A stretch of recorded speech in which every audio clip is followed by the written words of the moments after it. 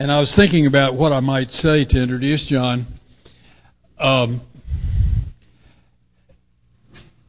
think it is safe to say that my path and John's path would never have crossed in this world except for this fellowship. And he came on the literature committee shortly after I did as the alternate from Southeast, and then he became the delegate from the Southeast. So he's going to be in the running for the longest continuous service on the literature committee of anybody presently alive. But we have become close friends because of this program. And, I cannot tell you how much I appreciate his experience, strength and hope, his wisdom in terms of what needs to be in our literature. Some of our older literature, even though it's conference approved, it's kind of shaky in terms of program content. And that's not surprising. The fellowship was very young and struggling to get stuff out in a hurry. But we're maturing as a fellowship, and John has really been the standard bearer for making sure that our message, the message that recovery comes from working the 12 steps, that it's a spiritual program, that message is inherent in absolutely everything we produce at the ISO.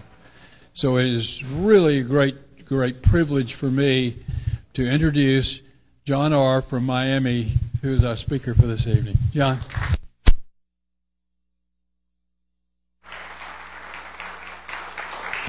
Thank you, Jim. We are people who normally would not mix, says the book. Can you hear me okay? Yes. Okay, I'm going to have a seat for probably most of this because I'm an old man. So bear with me. And take a deep breath. Shake it out. And let's have some fun. Let's have some laughs. Let's talk about recovery. Let's talk about addiction. Let's talk about our message of SAA. And first, let me say some thank yous to the higher power who got me here in one piece, to the program committee who asked me to speak, and I want to thank all of you for the gift that you gave me. I operate similar to what Tracy described, but in a little different take on it. I hope to be a channel for a message of recovery. And the way that happens to me is that I have quiet times frequently during the day. And I particularly like when I'm asked a little bit in advance to share at a meeting.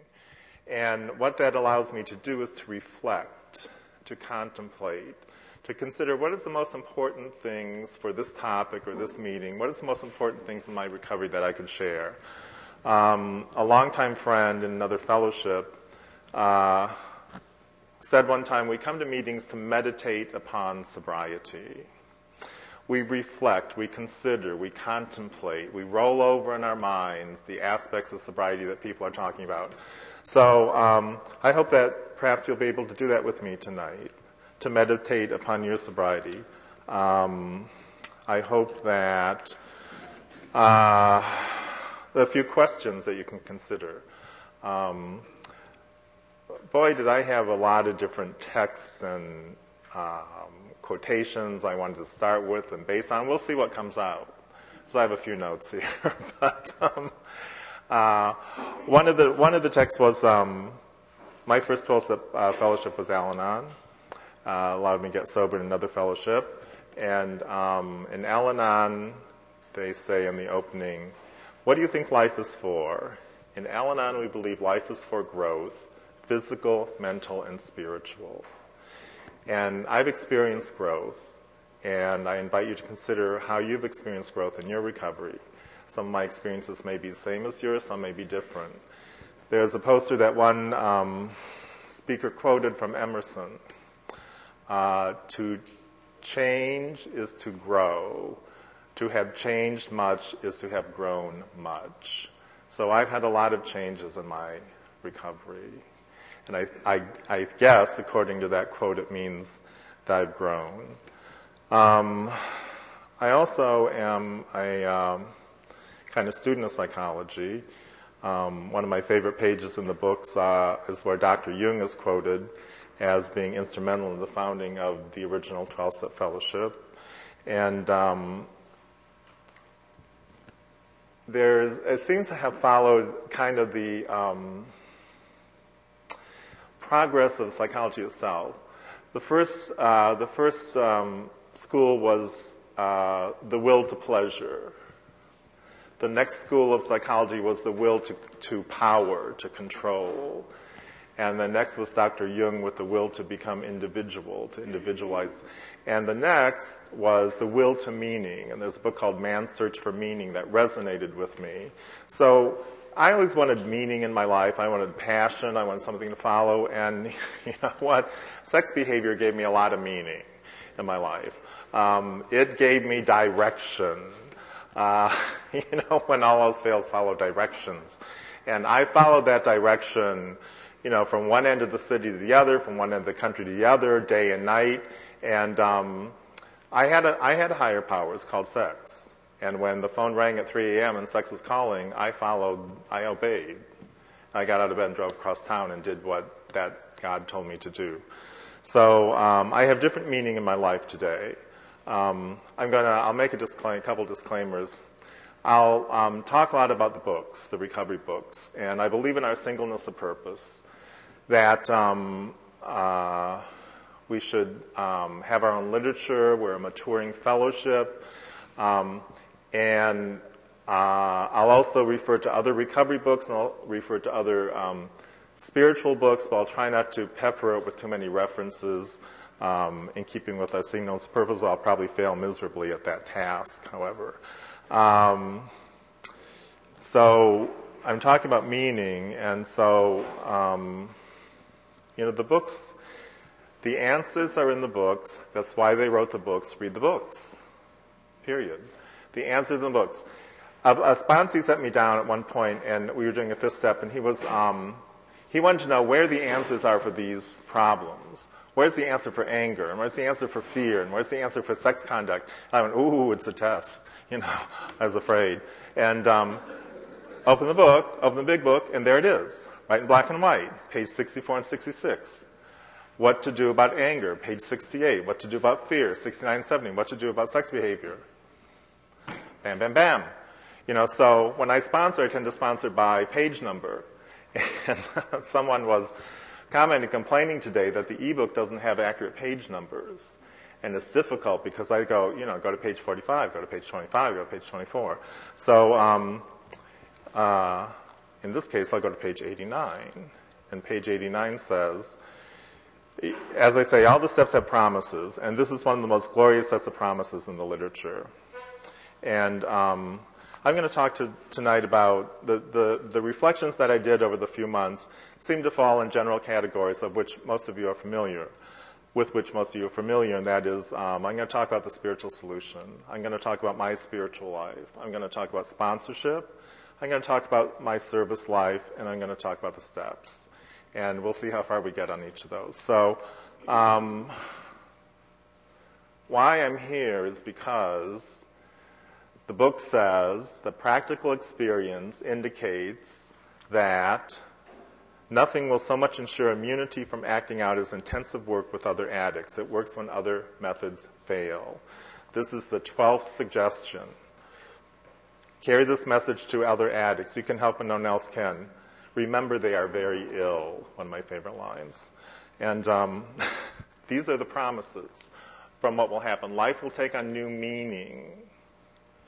To watch people recover, to see them help others, to watch loneliness vanish, to see a fellowship grow up about you, to have a host of friends. This is an experience you must not miss. We know you will not want to miss it. Frequent contact with newcomers and with each other is the bright spot of our lives. So someone might say to me, this is the bright spot of your life? You got a pretty dull life, buddy. But no, this is the fellowship, and I'm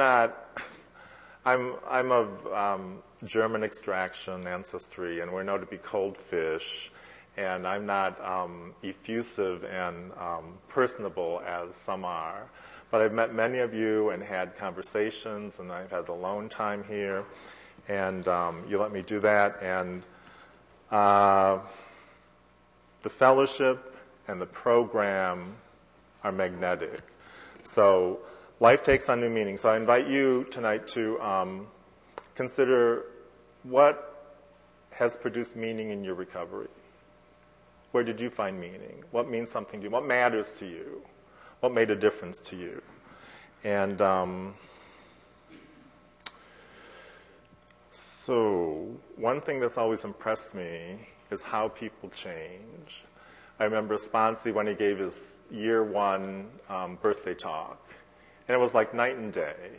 You know, it was like from the gutter to brilliance. I mean, he quoted, you know, he talked about pornography. He said it's relationship poison and intimacy killer.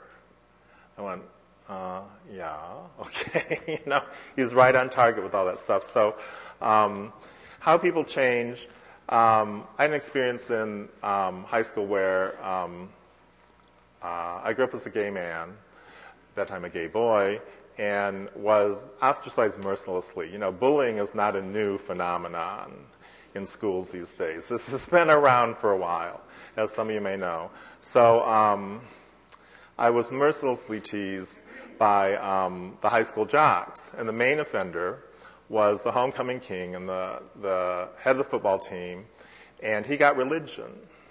Fundamentalist religion was going through that part of the country at the time, and he changed, and he started being nice to me.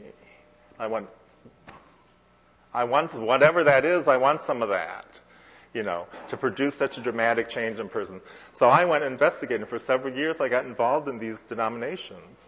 And it was very helpful, and it was a very interesting learning experience. But how people change is the most dramatic thing to me, and that someone could see your changes, that someone could see my changes. The book tells me that a profound alteration in my reaction to life is one of the characteristics of a spiritual awakening, and that my friends will often see this long before I do.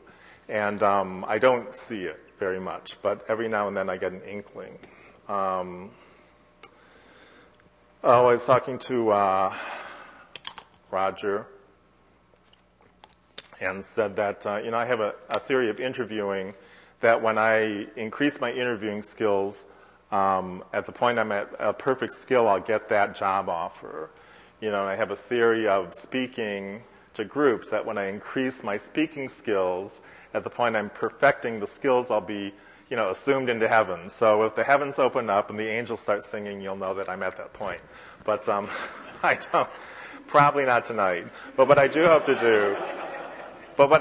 do, honestly, is to carry a message of recovery, is to be a channel of God's peace, to be a channel for the SA recovery message, because the book tells me that I have one purpose.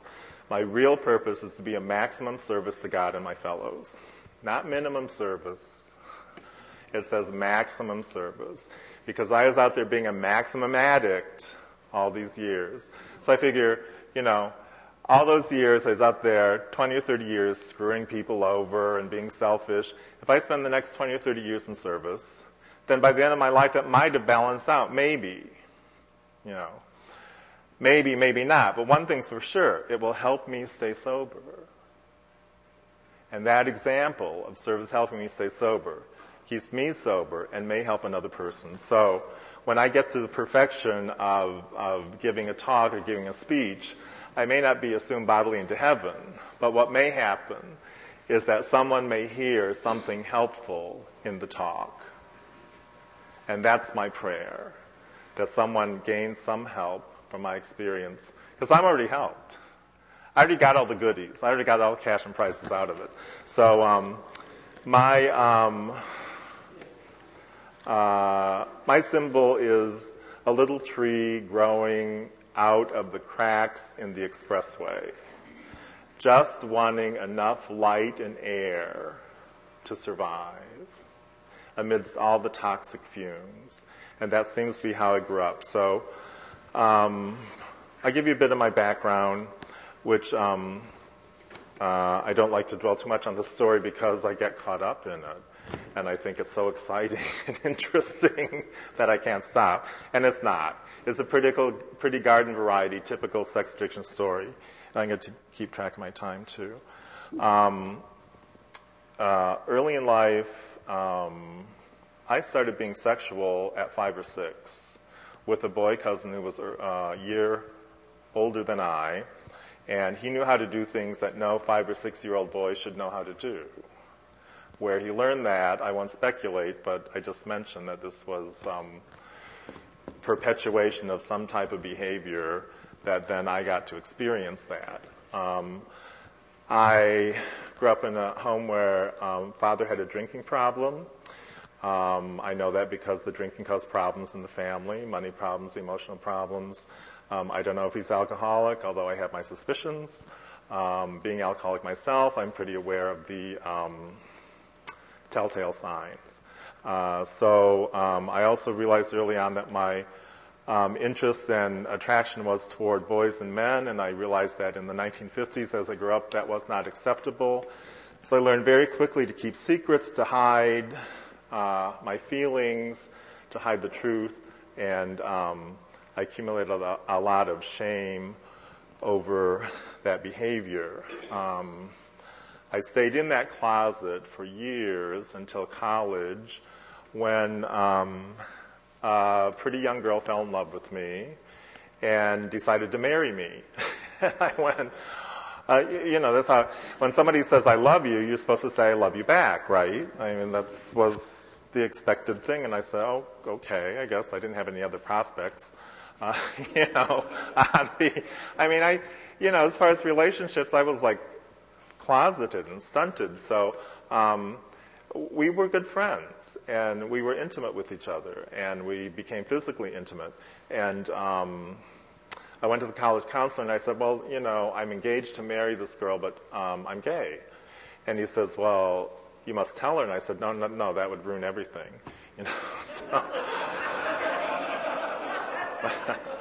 Well, it did. It did ruin everything. We did get married in a big Catholic wedding, and then shortly thereafter, about 6 months thereafter, I realized I could be stuck for good. And I've met many men over the years who were in marriages and they had children, and their marriage was perhaps not true to their sexual orientations and preferences, and yet they were obligated and committed to their spouses and their children, and that was quite a common behavior, actually, and a very tough road to hoe. And I knew that I could be stuck for good in a relationship that was not true to my nature and was not expressing part of myself would die, and I wasn't willing to let that happen. And so I ended the marriage, and she was set free from the bondage of being married to a gay man, and went on to have other, hopefully healthy relationships, and I went on to bigger fields of addiction than that. So all during the, as I mentioned, early life, I had a really rich fantasy life. I didn't do much physical behavior with other people, but my fantasy life was off the charts. And in those days, it's not like you could get porn on every smartphone that you get your hands on. I mean, I had to, get excitement from the underwear ads of the JCPenney catalog and things like that, and from pictures of Greek statuary that I would check out of the library. And this was food for. And the other great thing was I joined the yearbook staff so I could get pictures of the athletes, because pictures of the athletes in their uniforms were very stimulating. So I had this rich fantasy life, and that segued into use of drugs and alcohol. It segued into active sexually addictive behavior, which then segued into glorious spiritual awakening. So go figure. I had great teachers. Great teachers came to me disguised as alcoholism. Great teachers came to me disguised as sex addiction. I learned a lot from them. If it hadn't been for sex addiction, I might not be on the spiritual path I'm on today. Who knows? I think God would have found some other way to get me on a spiritual path, but this is the way he did it. This is the way it developed. So what happened was I came to consciousness on the bathroom floor of the Bathhouse Sex Club in the town where I lived. And to these I had taken a wee bit too much of alcohol and pills. And this was years before I found the alcohol recovery program, and decades before I experienced any sexual addiction recovery. So at that time, two of the attendants of the establishment were shaking me to see, number one, if I was breathing. That was the first order of business, and I was. And so then to see if they should call an ambulance. I assured them that they did not need to, as I stumbled to my feet and staggered into what was commonly known as the orgy room. I won't go into detail. But that was, as I say, years before recovery started. And I was fortunate at a pretty young age, 31 years old, to find the 12-Step Fellowship for Alcohol Recovery. And so, back then, which was, I just celebrated 30 years of sobriety this past August in that fellowship. So that's the grace of God. When I say I'm sober X number of years, I cringe a little, actually. Because it's not like I did it, me. You all helped me do it. God helped me do it. The literature, the meetings, the phone calls, the service, all of this huge assembly that God put around me helped me stay sober for those years. But what happened was when I got sober in AA, that other fellowship for drug and alcohol recovery, when I got sober, I looked at the steps, and, I had an attitude like, one of my good friends, he came into that fellowship, he said he didn't like the God word, so he decided to do every step that didn't have God in it. Which is like 6 of them, actually. That's 6 of them. So the point of that was, like, how's that work for you? And so my favorite line, my sponsees, and they must get tired of it, is, how's that working for you? And that is right out of the book, and I'll quote the 12 and 12, page 37, talks about the third step. And it talks about listening to people and their ideas of a higher power. And yes, we'll listen to everyone and we'll consider their ideas, but there's no one we can really trust. And besides, I'm sure that my self-will and intellect will assure my happiness and success in life. And the book goes on to say, well, this brave philosophy that sounds so good in the talking still has to meet the acid test. How well does it actually work? And one good look in the mirror ought to be answer enough for any addict or alcoholic. It ain't working so good. I didn't pull into SAA in a Cadillac having won the lottery and sleeping with twins. That was not, I got here, actually what happened first was that I got sober, and within a short period I realized that I had a little bit of a sex behavior problem. And at the time in my city, the only fellowship for sexual addiction recovery was another 12-step fellowship for sex and love addiction recovery. And so I started attending that, and I went there for 5 or 6 years off and on, and I got some periods of sobriety. It was a good program, and they had good literature and good sponsors, and I did not complete the 12 steps. Specifically, I didn't do steps 8 and 9. They didn't do so good on steps 6 and 7 either. And for that reason, I believe that I went out on a small slip which lasted 15 years. A 15-year binge of addictive sexual behavior while I was not drinking and drugging. So, the sex drug was the only thing I had to get high on, and I worked that baby for all it was worth. And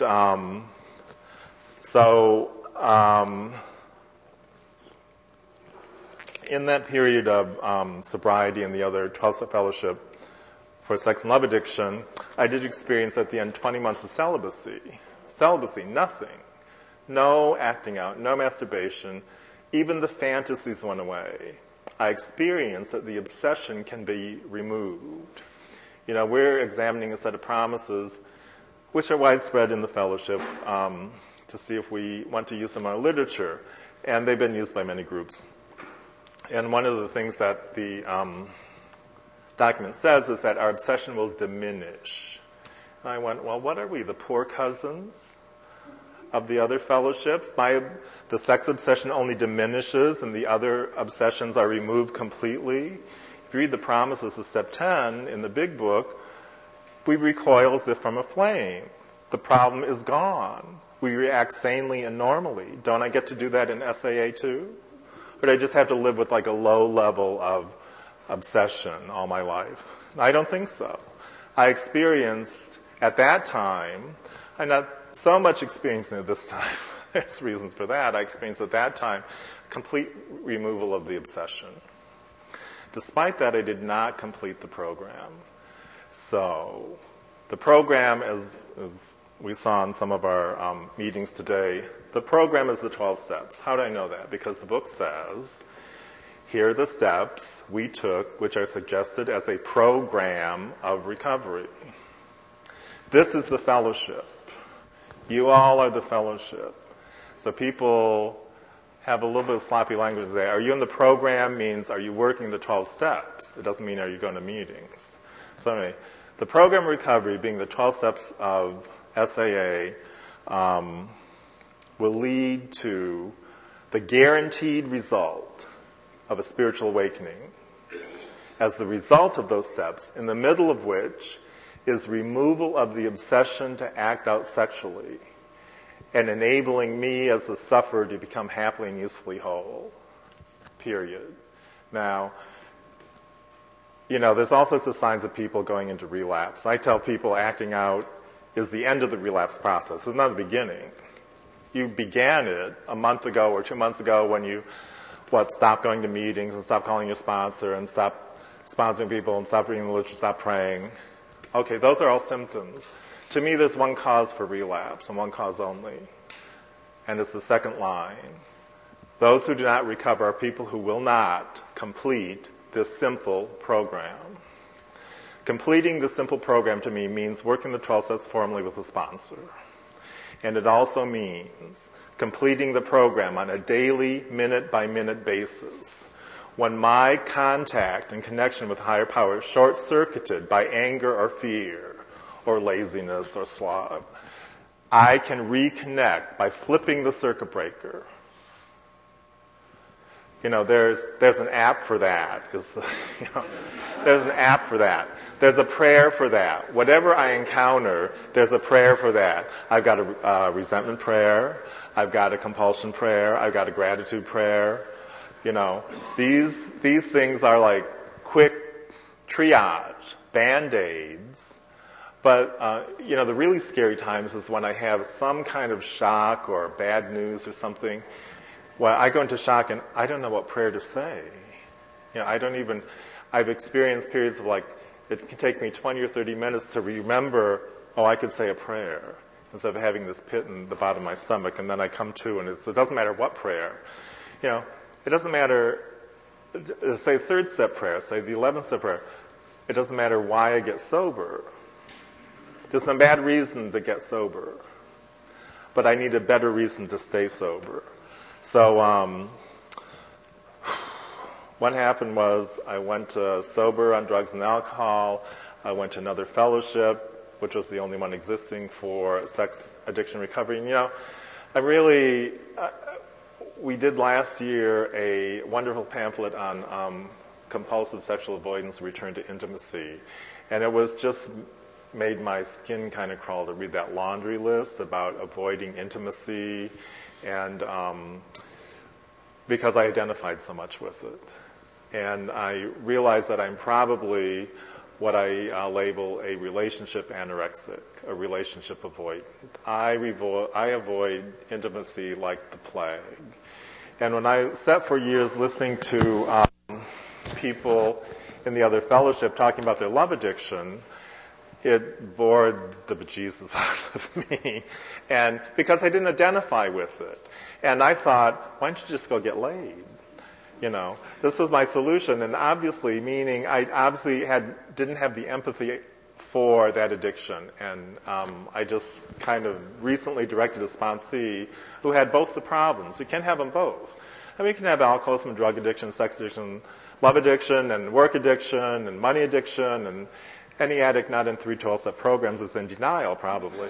Is what I tell my sponsees. So I'm in 3. I got my 3. The drugs and alcohol, the sex addiction, the money addiction. So that I qualify for more, but my plate is full. Really, it's not. I can't do any more than that at the moment. So what happened was I didn't complete this simple program. I didn't get my 8th and 9th step done. I went out on one little slip that lasted 15 years. 15 years in the middle of my life. 15 years that I could have been having productive relationships, advancing my career, enlarging my spiritual life. Gone. Done. Down the drain. I don't get that back.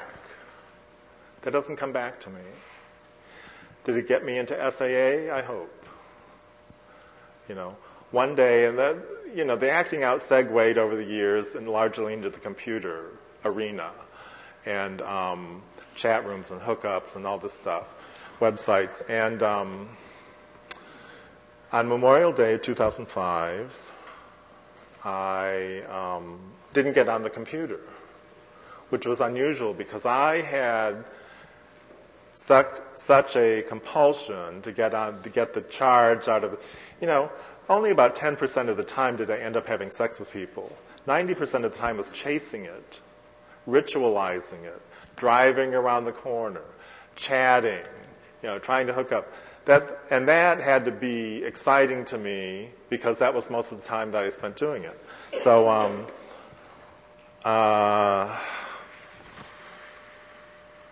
Memorial Day, 2005, I happened to have a day that I wasn't on the computer. Just because I had plans with people, just because I was out of the house all day. It was one day. 2.5 months before that, I'd been to a convention in my hometown where people had come and spoken about Sex Addicts Anonymous. I didn't know it existed in my city. The guy who founded it about 10 years ago now in my city got a sponsor from LA on the other side of the country. And the guy in my hometown sat in a room with a book alone for weeks and months, holding a space open for sex addicts to recover. And there were a couple of small groups started at that time. And he gave me his card and he told me about the Sex Addicts Anonymous meetings. And 2.5 later is when I hit that bottom. When I had stopped for one day and I thought, wow, wouldn't it be nice just to quit hitting myself in the head with a sledgehammer? Wouldn't it be nice just to have just another day? I was really tired. I was really, really tired. Because I would get up every 2 hours at night and get on the computer. Because when I hear the computer ding, oh, there's a message. Or when I got up to go to work and I'm just going to check the email. Just check the email. That's all. 3 hours later, I was still just checking the email. Acting out compulsively on the computer. So I had an inner collapse. It wasn't a big bang. It wasn't a crash into a brick wall. There was some kind of inner collapse that happened for me. I just wanted a rest. I just surrendered. 4 days later, I went to an SAA meeting. And the miracle started to happen. I've learned a lot of stuff. I had a lot of great experiences in SAA. One thing the book says is, if when you honestly try, you can't stop, or once you stopped, you can't stay stopped, you may be suffering from an illness that only a spiritual experience will conquer. Well, stopping wasn't really a problem back in that 15-year binge. I stopped 100 times. I stopped addictive sex behavior every time I had a bad sexual experience. I'd just go, this is a good last experience. I'm glad this is so bad because this is it. Any of you ever say that? This is show of hands, never mind. I had stopped repeatedly. I couldn't stay stopped pretty much everybody sitting in an SA meeting has stopped. The problem becomes how to stay stopped. And there's a certain grace period where I might be able to struggle with the obsession and white knuckle it, but ultimately I got to get that obsession removed, and then I got to get the pain that caused me to act out removed. Because my sex addiction is not about the sex. What's it about? It's about why I did the sex. The book says our liquor was but a symptom. They said that we had to get down to root causes and conditions. The book says that the elimination of our drinking was but a beginning. A much more important demonstration of our principles lies in their application in our homes, occupation, and affairs. So this is all over the literature. It is not about the sex. Well, what's it about? I mean, it sure seemed to be about the sex. I was having a lot. So it's about this disturbance. One of the well-known speakers in the other fellowship, Clancy, has a tape where he says, a chief characteristic of the spiritual awakening seems to be remaining undisturbed. And I was bothered all the time. What's with the hair? If I didn't like your shirt, I'd plot your murder. That type of thing. I was just, recently how this occurred, I'll tell you, is that, I don't plan my recovery. I don't plan to work on anger this month and fear next month. I just try and keep my head above water, really, and show up for work that day. Show up for sponsees when they call me and not avoid their phone calls. And recently how this occurred to me was people seem to get in my way a lot. Like diabolically, a conspiracy everywhere. I mean, in the grocery store, in traffic. They're just, what is the problem? Why don't you get out of my way? It seemed to really be, it ganged up on me. And this had gone on for a long, long time.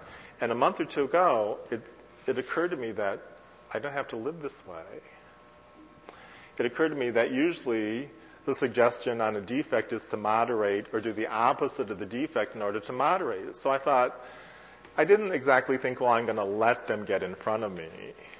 But I'm going to let go of that need to make sure I push to the front and get there first. It's a weird, this is a profound alteration in my reaction to life. It doesn't seem like a big thing, but it was constant. So those are some of the changes. Oh, where am I at time? Oh, the solution. I got good news and bad news. The good news, the really, really good news, so there is a solution to this chronic, fatal illness called sex addiction. The bad news is I have to get off my chair and do a little work to get it.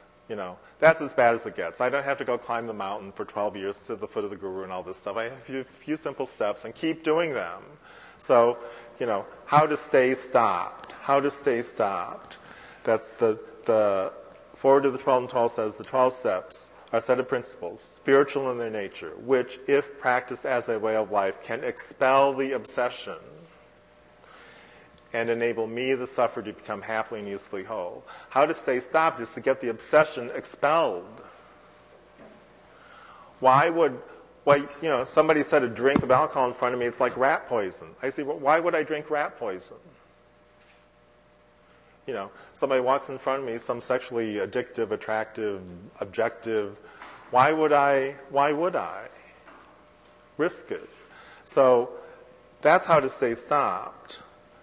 The good news and the bad news, but there's more good news. Apparently, there's no upper limit to how happy and useful I can be.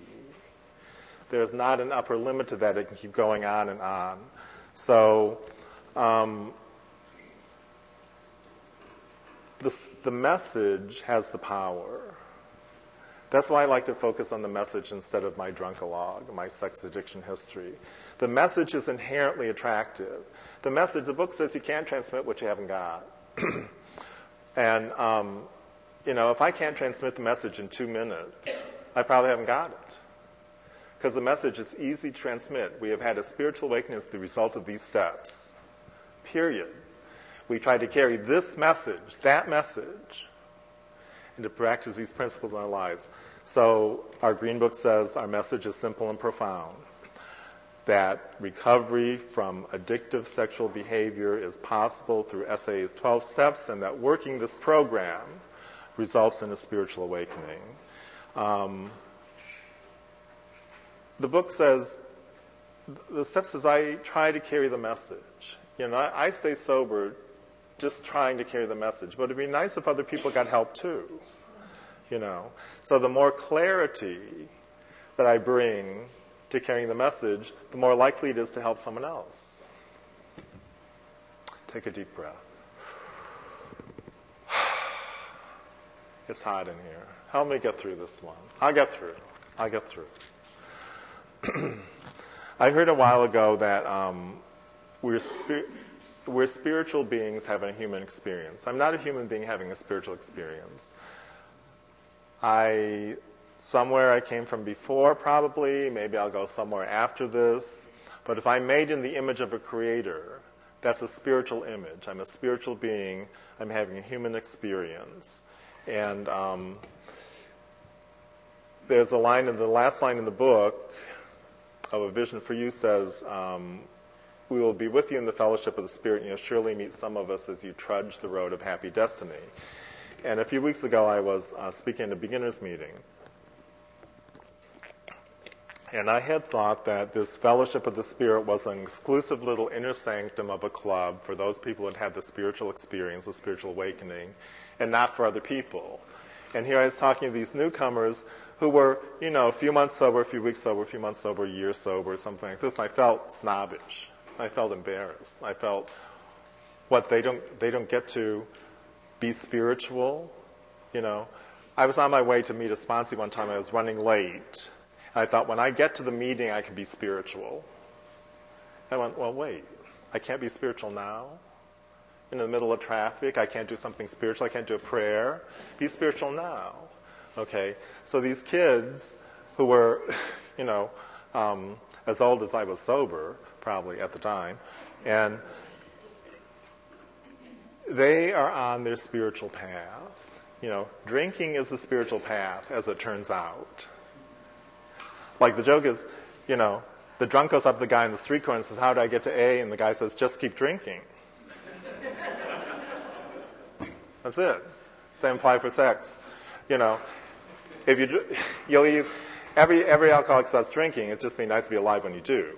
But drinking worked. Sex addiction worked. It numbed the pain. I had friends in college who committed suicide because they were not good enough alcoholics. They couldn't numb the pain sufficiently to get through the day with their pain. I had some predisposition from my family background, so I was pretty good at it. And I was able to numb the pain and not kill myself quickly. Alcoholism and sex addiction is slow suicide. Slow suicide. I have the courage to pull the trigger. If you think it's not deadly, we have 2 people in our group who were murdered. My home SAA group, 2 people were murdered. They picked up the wrong sex partner. They didn't know them. They're not here anymore. They don't have to worry about working the 12 steps. They're gone. So this is just as true for us as it is for the other fellowships, jails, institutions, and death. So when I was looking at these newcomers at the beginners meeting, I thought that, they're on their path. They're in the fellowship of the Spirit. Being spiritual beings, they're automatically qualify as the fellowship of the Spirit, that they're not as in the same place that I am. Hey, they might be a better place. This is demonstrated by the literature. In 1961, Bill W. wrote a very moving letter to Dr. Carl Jung. It's quoted widely, and he thanked Dr. Jung for his instrumental actions in the founding of that fellowship. And this was months before Dr. Jung's death. Dr. Jung wrote a letter back, and he said, alcoholism, addiction, sex addiction, is on a low level, a spiritual thirst for wholeness. Wholeness. Expressed in medieval terms, a union with God. When I used to go to the other Fellowship for Sex and Love Addiction, we would go to fellowship, a coffee afterwards, that seemed to fill that need that I sought to fill with addictive sexual behavior. Underneath that frantic, compulsive, running around to get sex behavior was a neediness. And that was okay. Every human being is okay to want to love and be loved, to want to care and be cared for. I don't have to be ashamed of that. It's just the ways I was going about it were quite ineffective.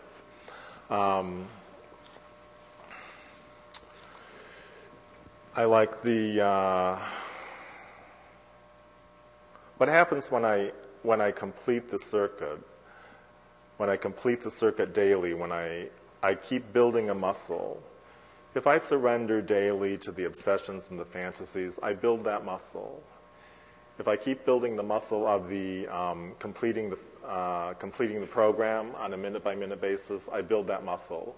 It becomes easier to do that the next time. The books say, if I do not enlarge my spiritual life, through work and self-sacrifice for others, I cannot meet the certain trials and hard spots ahead. The book suggests God is everything or nothing. When they told me I could pick my own higher power, I said, I want the big one. I'm an egotist, I want the big one. I want the one bigger than which there is no other. And you can't be any bigger than being everywhere all the time and everything.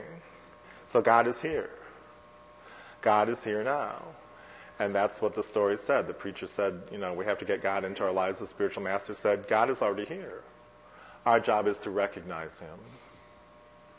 So God is here in the person sitting across from you. God is here in this room.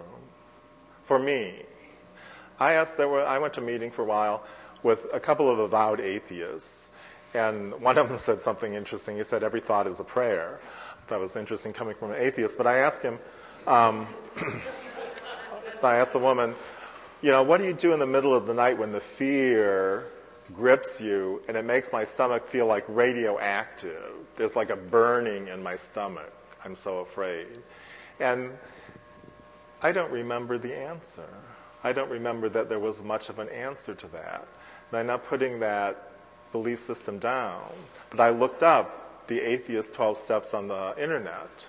And what it seemed to indicate was that their greater power was the collective group experience, was a power greater than the individual. And that says the same thing in the AA 12 and 12. That the group of people who have accumulated years and decades of experience is a power much greater than myself. So I'm going to talk a minute about what the evolution of a problem. I think I experience that there's a spiritual template, and it goes something like this. When I stopped acting out, it was the end of my world. My whole beautiful world of sex addiction that I had built up. I knew everywhere to go for sex, everywhere to buy it, everywhere to get it. I was Mr. Sex Addict. And to stop acting out, that was the end of the world as I knew it. My world came to a crashing halt. That was disaster. What do I do now? What do I do with the weekend? What do I do with Saturday night? What do I do when I'm unhappy? What do I do when I'm bored, angry? As an addict, I didn't know how to identify my feelings. If I was hungry, I called it horny. And if I was tired, I called it horny. And if I was angry, I called it horny. There's a pattern there, that the solution, the universal solution to whatever problem down the pike was to act out sexually. So, the template goes like this: the end of the world, then it's a disaster. How am I going to get through a day without acting out? Then it becomes a big, big problem. Then it becomes a challenge, and that's when I begin to have a shift spiritually. Then it becomes a challenge, it becomes a lesson. It becomes an opportunity for me to reach out for help. It becomes an opportunity for growth. It becomes an occasion for gratitude. So that's the progression of problems in my life. From disaster to problem to challenge, occasion for growth, occasion for gratitude. Everything's a lesson, says the book. So what comes down the pike is this, why am I only making enough money to pay my bills? Well, there's some lesson there. Check it out. The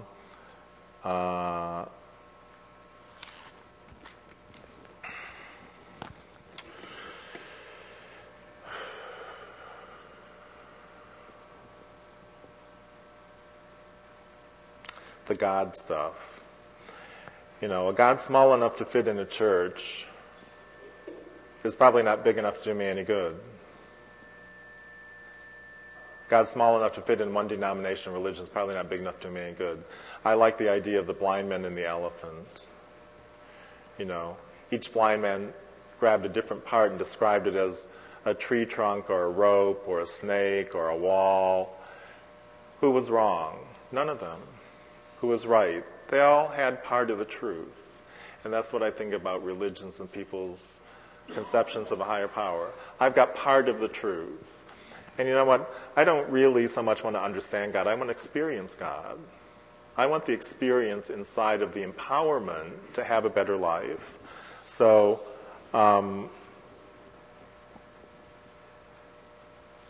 my path is giving.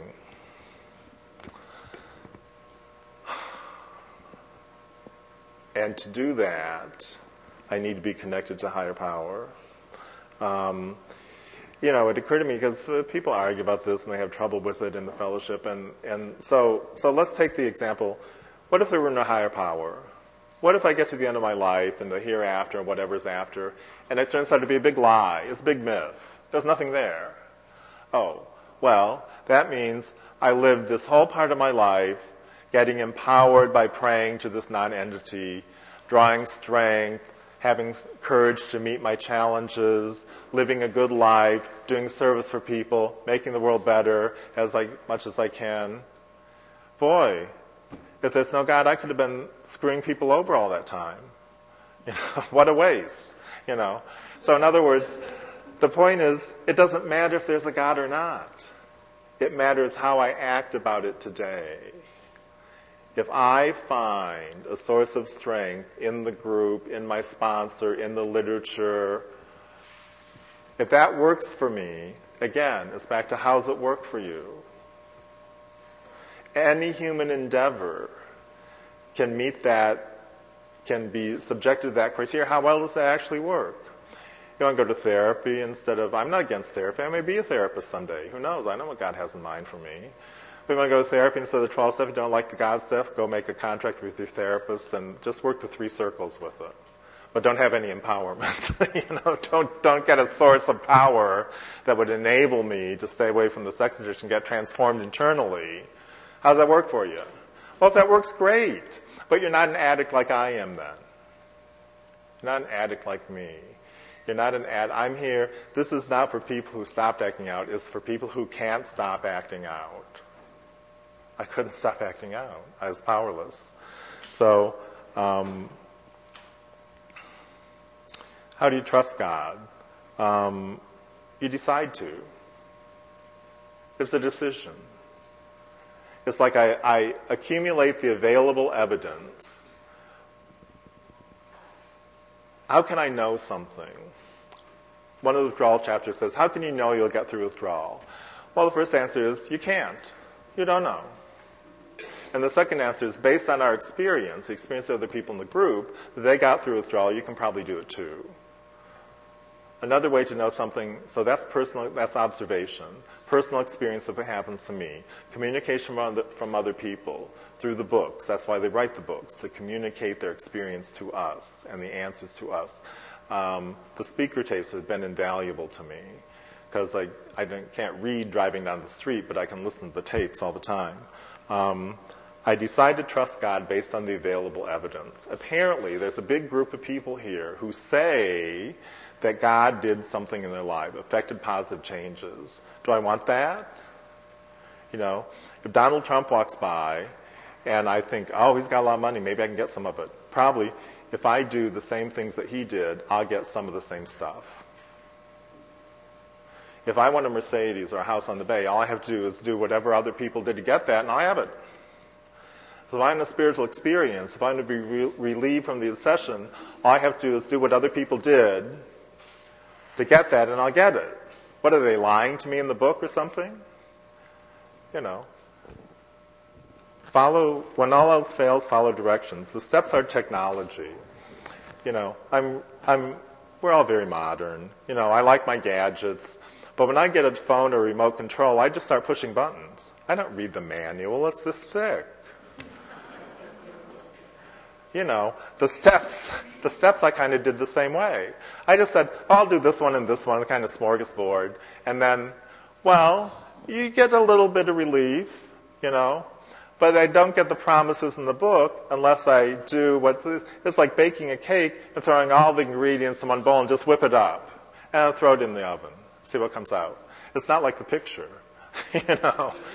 It's, if I do it in order, follow the directions, I'm very likely to get the results, also called the promises. They're promises until I do the work. And once they materialize, they're results. I've got the results, the result of a spiritual awakening. Before I get to step 12, I will have had that spiritual awakening. So I think the steps are like, really, step 1 is the problem, step 2 is the solution. It's a 1-2 punch, and the rest of the steps keep me in the solution. There's one speaker that says, there's one problem and one solution. The one problem is our conscious separation from God, and the one solution is our conscious contact with God. And the steps are a bridge across that gap.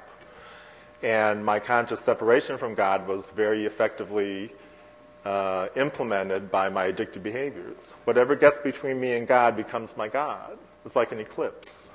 So,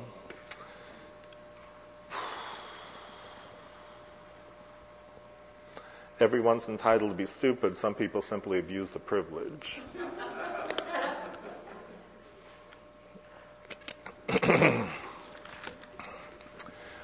I'll talk about sponsorship for how many minutes do I have? I have about 10 minutes? Okay. I won't keep you. It's hot. I'll talk about sponsorship. As I read at the beginning, practical experience indicates that immunity from acting out can be gained by intensive work with other addicts. Nothing works so well as it is the gold mine of sobriety for me. I get to stay in the middle of the solution. Inevitably, when a sponsee calls me with a problem, I pretty much either have it now or have had it. I get to look for the solution. As a sponsee, what I tell new sponsees is just this. Number one, the reason I'm sponsoring you is because it helps me stay sober. So that's your job, to help me stay sober. And my job is to help you get through the 12 steps quickly so you can get sponsees to help you stay sober. That's how it works. So the idea is to get through quick. I'm a signpost. I just point the way. I can't carry the body up the mountain. The squeaky wheel gets the grease. You know, I had a guy who for a long time, I had about 12 sponsees at the time. For a long time, he called me every night and talked for an hour. He said, "Do you talk an hour? All your sponsees talk an hour a day?" I said, "No. It's the ones who want it. You're calling. You need to talk that long. It's not BS because I don't listen to problems that much." So the squeaky wheel gets the grease. I like to operate with sponsees. They present a problem. We look in the book for the solution and the answer. The next time they call, the question is, did you try that solution? No. Well, that's the best of my experience, strength, and hope. I don't want to hear about the problem anymore. You want to complain about that problem, go pay a therapist $125 an hour, because I'm not it.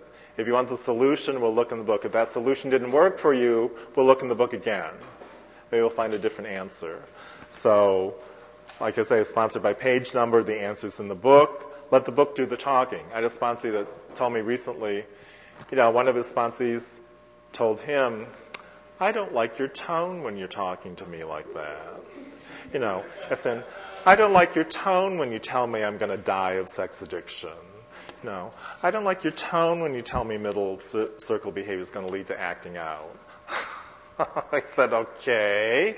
Well, here's what to do about that. Let the book do the talking. Just quote the book. Quote the book. Try some controlled drinking. Try it more than once. It's worth a bad hangover to gain a full knowledge of your condition. Page 31. Just give them the page number. So, it's the mind is the problem. The book says the problem rests mainly in the mind. So my liquor is but a symptom. We, in our group, we have a saying, the first thought is usually I default to addictive thinking. The first thought is get him, jump him. The second thought, you could call it choice, but I call it surrender. The second thought is the surrender to addictive behavior, surrender to recovery behavior. Surrender to addictive behavior is chase the guy down the street. And if I keep doing that, that builds the addictive muscle. Surrender to recovery behavior is, God, please bless him and give him every good thing. See, there's a prayer for that. Bless him and give him every good thing. That's the resentment prayer. Resentment is when I feel something again and again and again. When I see a sex object and objectify, I feel that again and again. So I say the resentment prayer. Bless him and give him every good thing. Instead of grasping and taking that in and wanting to devour it, that's a letting go. The last thing the guy needs is me jumping his bones. Okay? So, God, please give him every good thing, which is not me jumping him. So that builds the recovery muscle. I'll speak of service for a minute. And service is like going to the gym. I really don't usually feel like doing it. I never feel like doing it. And once I get through it, I go, that wasn't so bad. I feel better. I'm glad I did that. I'm going to go again tomorrow. And because I have a bit more integrity than I used to, if I say I'm going to do something, generally I will do it. So when I commit to service, that's what happens. I'm going to read a quote from Rumi, quoted by Kurtz in his book, and I think it describes us very well. It says, past the seeker as he prayed came the crippled and the beggar and the beaten. And seeing them, the Holy One went down into deep prayer and cried, Great God, how is it that a loving Creator can see such things and yet do nothing about them?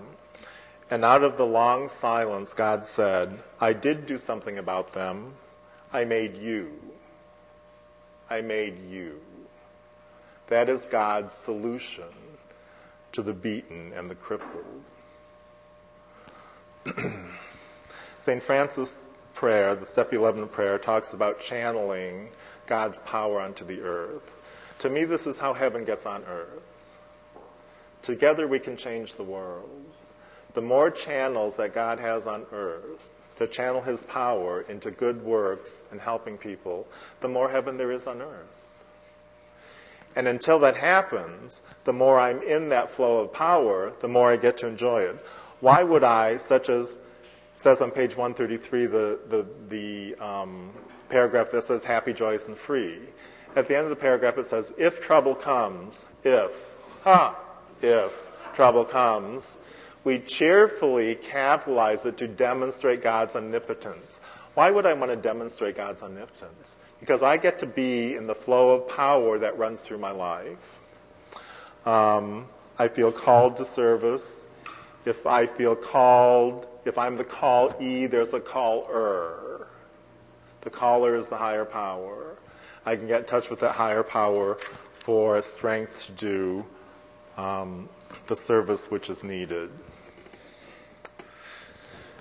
Talked about an occasion for gratitude, and gratitude does for me what drugs used to do, but without the bad effects. Gratitude makes life rosy. I